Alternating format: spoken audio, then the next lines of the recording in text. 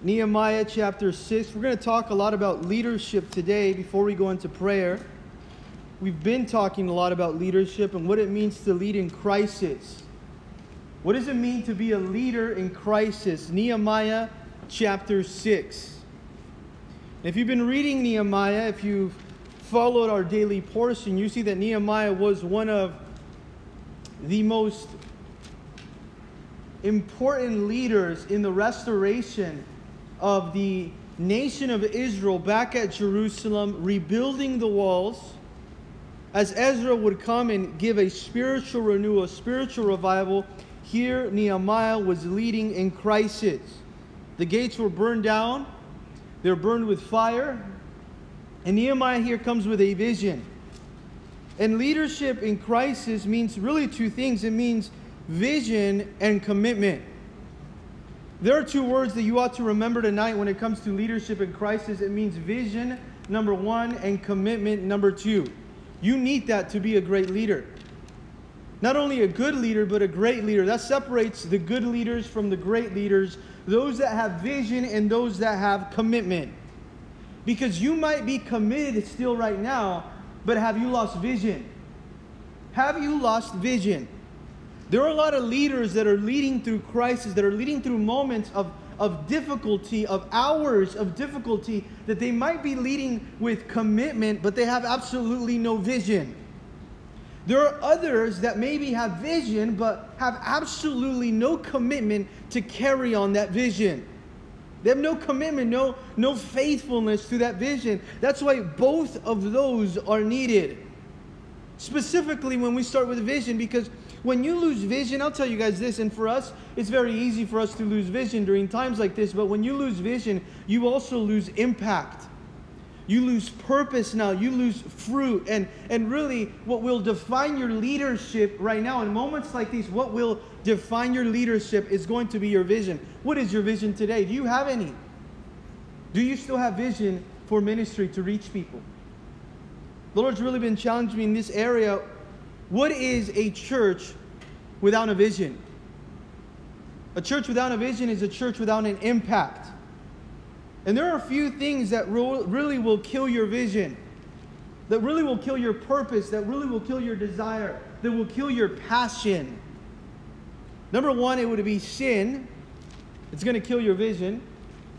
Number two, fatigue. Being tired is going to kill your vision. But then number three, distraction will also kill your vision.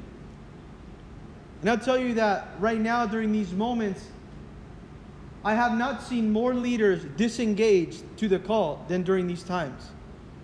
That's why we've come today to engage ourselves again. To repent and say, Lord, we want to go back to where we were and more than that, Lord. We want to be committed like Nehemiah. Because what kills your vision is sin, fatigue, or distraction. And if it is sin, what we need to do is repent so that we have clear vision again. We need to repent from sin. If sin is killing your vision today, then we must repent from that sin so that God can give us fresh vision to continue to serve with commitment. If it is fatigue that is killing our vision right now, then we have to ask, Lord, let me take a day off so that I can refresh, so that I can spend time with you and rest, so that I can pray now and be strengthened now and have clear, fresh, new vision to lead people in crisis. I need now rest and prayer so that fatigue doesn't kill my vision. I wonder how many of us here, fatigue has killed our vision. How many of us here has sin killed our vision? But the number three way of you now or your vision being completely destroyed or killed is through distraction. And if it's distraction, we have to ask God, Lord, give me clarity so that I know what's important and what's not important. I need clarity because I don't want to be distracted. I want to be a leader that is calm. I want to lead a leader that is stable. I want to be a leader that is confident. And we're going to see that in the life of Nehemiah. He wasn't distracted. It's so easy to get distracted right now, guys. So easy. In fact, some of us here are distracted. And where once we were a Nehemiah, now we are becoming distracted. I want to tell you guys why this is so important, because distractions don't always appear as distractions. They don't always appear as, in fact, distractions sometimes come to you, or they come to your doorstep and they masquerade themselves as an opportunity. But guess what it is? It's a distraction. There are often times that opportunities will come to your doorsteps and they will masquerade themselves as success, when in reality it's a distraction to your calling. And you have to ask yourself, if this doesn't align, if I don't have good alignment right now, if I don't have good priorities, if I don't have good clarity, I'm going to let this opportunity, where that really is a distraction, get in the way of my calling and kill my vision. Do you see how this is so important here? We have to be able to be leaders that say this: no. Just like we're leaders that say yes, we have to be leaders that are willing to say no to some things. You can't be a leader that says yes to everything. Nehemiah chapter 6 verse 1. Look what happens here.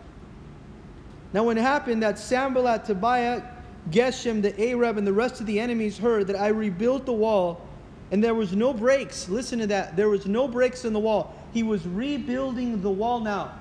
The wall was coming up. It was surfacing. There was a foundation now. No breaks in the wall. He was faithful. There was crisis taking place. There was chaos taking place. They were burnt down now. It says that the walls now had been hung. The doors had been hung in the gates. That Sanballat and Geshem sent to me saying, look how this distraction comes to appear as an opportunity. Come, let us meet together among the villages in the plain of Ono. But they thought to do me harm. To do what harm? Nehemiah harm? The vision harm? The purpose harm? The impact harm? They wanted to say, hey, why don't you meet? Let's say, you know what? They saw that this guy's actually doing a great work. So the enemy's going to come and try to interrupt that great work and saying, hey, I have an opportunity for you. Come on, let's meet over here and talk about it. Let me just distract. I need your attention, Nehemiah. Nehemiah, would you let me borrow some time? And notice what Nehemiah, as a leader in Christ, is not only does he have vision to see the wall finished, but he's committed now. He has both of those things that we all need here. They're not lacking vision, not lacking commitment. It says, so I sent messengers. He didn't even go. I sent messengers to them saying, I'm doing a great work so that I cannot come down. I can't come. I cannot come. No. That's a great opportunity, but no. I'm doing a great work here. Why should the work stop, or why should the work cease while I leave it to go down to you? This is what I'm called to do. You see, a lot of times we think that we have to say yes to everything. In fact, I've been tested recently with opportunities, great opportunities, honorable opportunities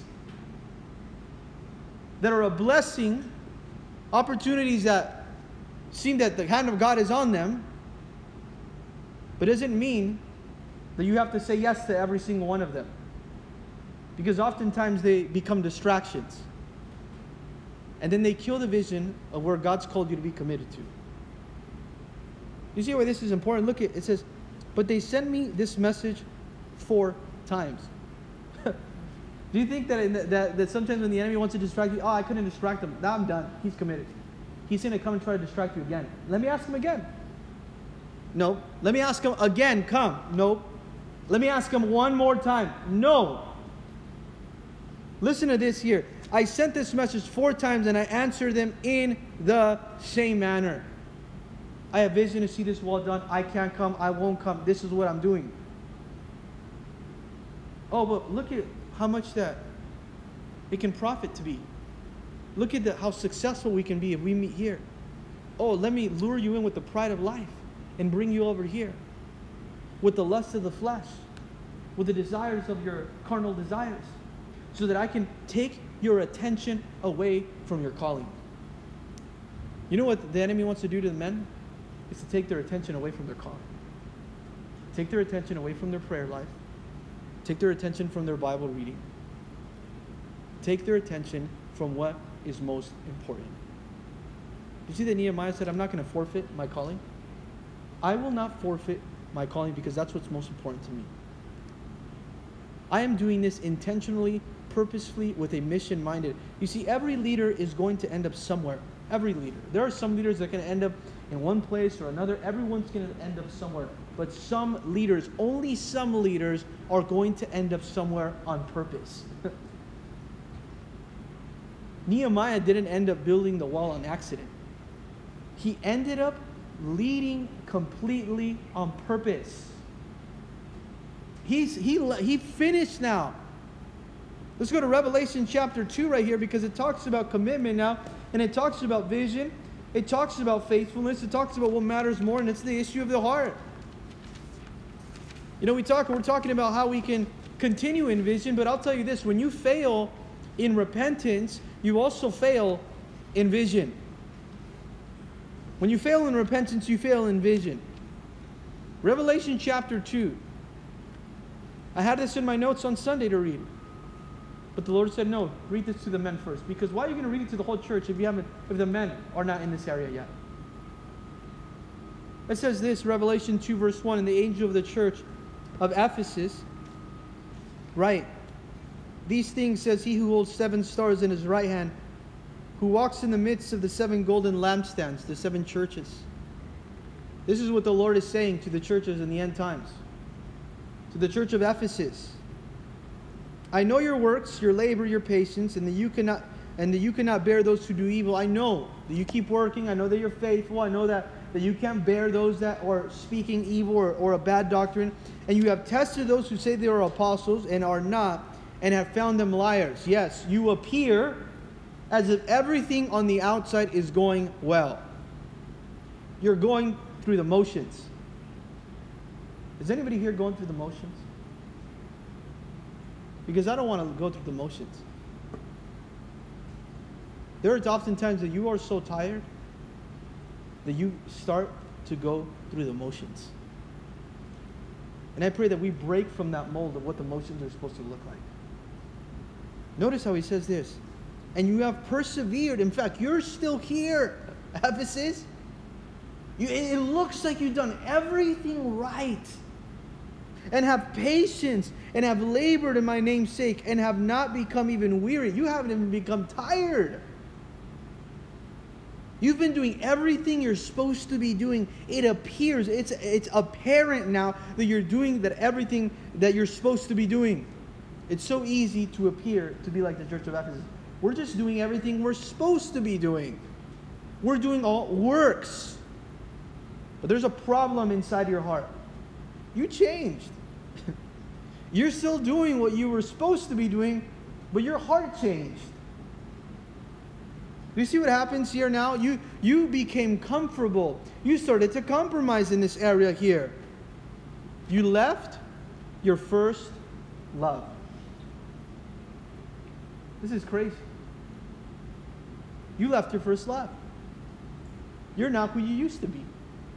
It appears that everything's okay in the outside, but inside, you left your first love. In fact, you don't even talk about God anymore because you have nothing to say about Him. It's so sad when you used to see people and leaders in churches and ministry that all they wanted to do is go minister and pray to everyone at church or talk about the Lord and a fire and a passion, desire for the Lord. But now, where they talked about God, they talk about something else because they have nothing to say about God. Listen to this. Nevertheless, I have against you that you have left your first love. Did you fall out of love? Is that what he's saying? No, you fell out of repentance. And look what happens here. You fell out of repentance now. This is so important. I mean, the Lord spoke to me this week and He said, Art, you can talk with authority, but it doesn't mean you have anointing.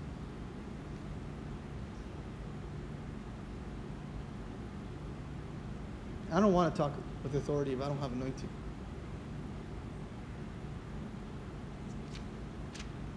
I don't want you to serve with authority if you don't have anointing. Because if you're in the flesh, you can't help anyone. You can't help anyone. Your ministry is in vain.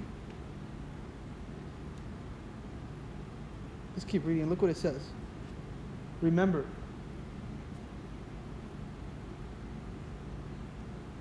Remember therefore from where you have fallen. And do what? Repent, or else I will come to you quickly and remove the lampstand from its place unless you repent. Unless you repent. But this you have, that you hate the deeds of Nicolaitans, which I also hate. He who has ears to hear, let him hear what the Spirit has to say to the churches.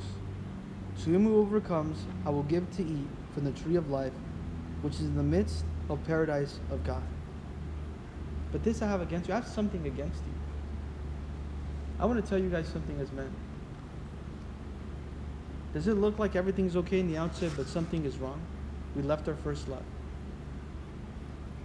We think we have power, but there's no anointing. It ministers to no one. Remember from where you have fallen. Repent and do one thing. Do the first works. You see why this is so important for us today? We cannot afford to be the men of this church. We can't afford to be the men of this church and seek to lead our families, to lead the ministries, to lead this church, the congregation that God has given us. We can't afford to do it in the flesh. I won't do it. I refuse to do it. This is not a work of the flesh. This has never been a work of the flesh. Since the day that this ministry started, it's always been a work of God, and it will continue to be a work of God. I don't care who He has to remove, including myself. Including myself. Because if we're not standing for the Word of God, we're not standing for truth, then we're just wasting our time and we're not ministering to anyone. When was the last time you actually ministered to someone? I don't care about what you told them. Did you minister to them? Did you minister to them? Did we minister to them? Let's go ahead and pray, guys. Lord, we thank you so much, Lord, right now. And I pray, Lord, that you would take us back to a place of repentance, a place of renewal. Your word says, he who has ears to hear, let him hear what the Spirit has to say. Lord, and the Spirit has spoken tonight. The Spirit has told us to be committed to that vision you call us to do. That we will not allow ourselves to get distracted with opportunities. But Lord, that we would repent and do the first works. That passion, Lord, remind us that passion that we used to have when we would come to church. That passion that we had when it came to reaching out to people. The passion that we had, Lord, when it came to reading your word and spending time in prayer and waking up early, Lord. Some of us have become so tired, potentially, Lord, that we have lost the passion, the vision, the commitment, God. And I pray, Lord, that tonight we would be filled with your Spirit.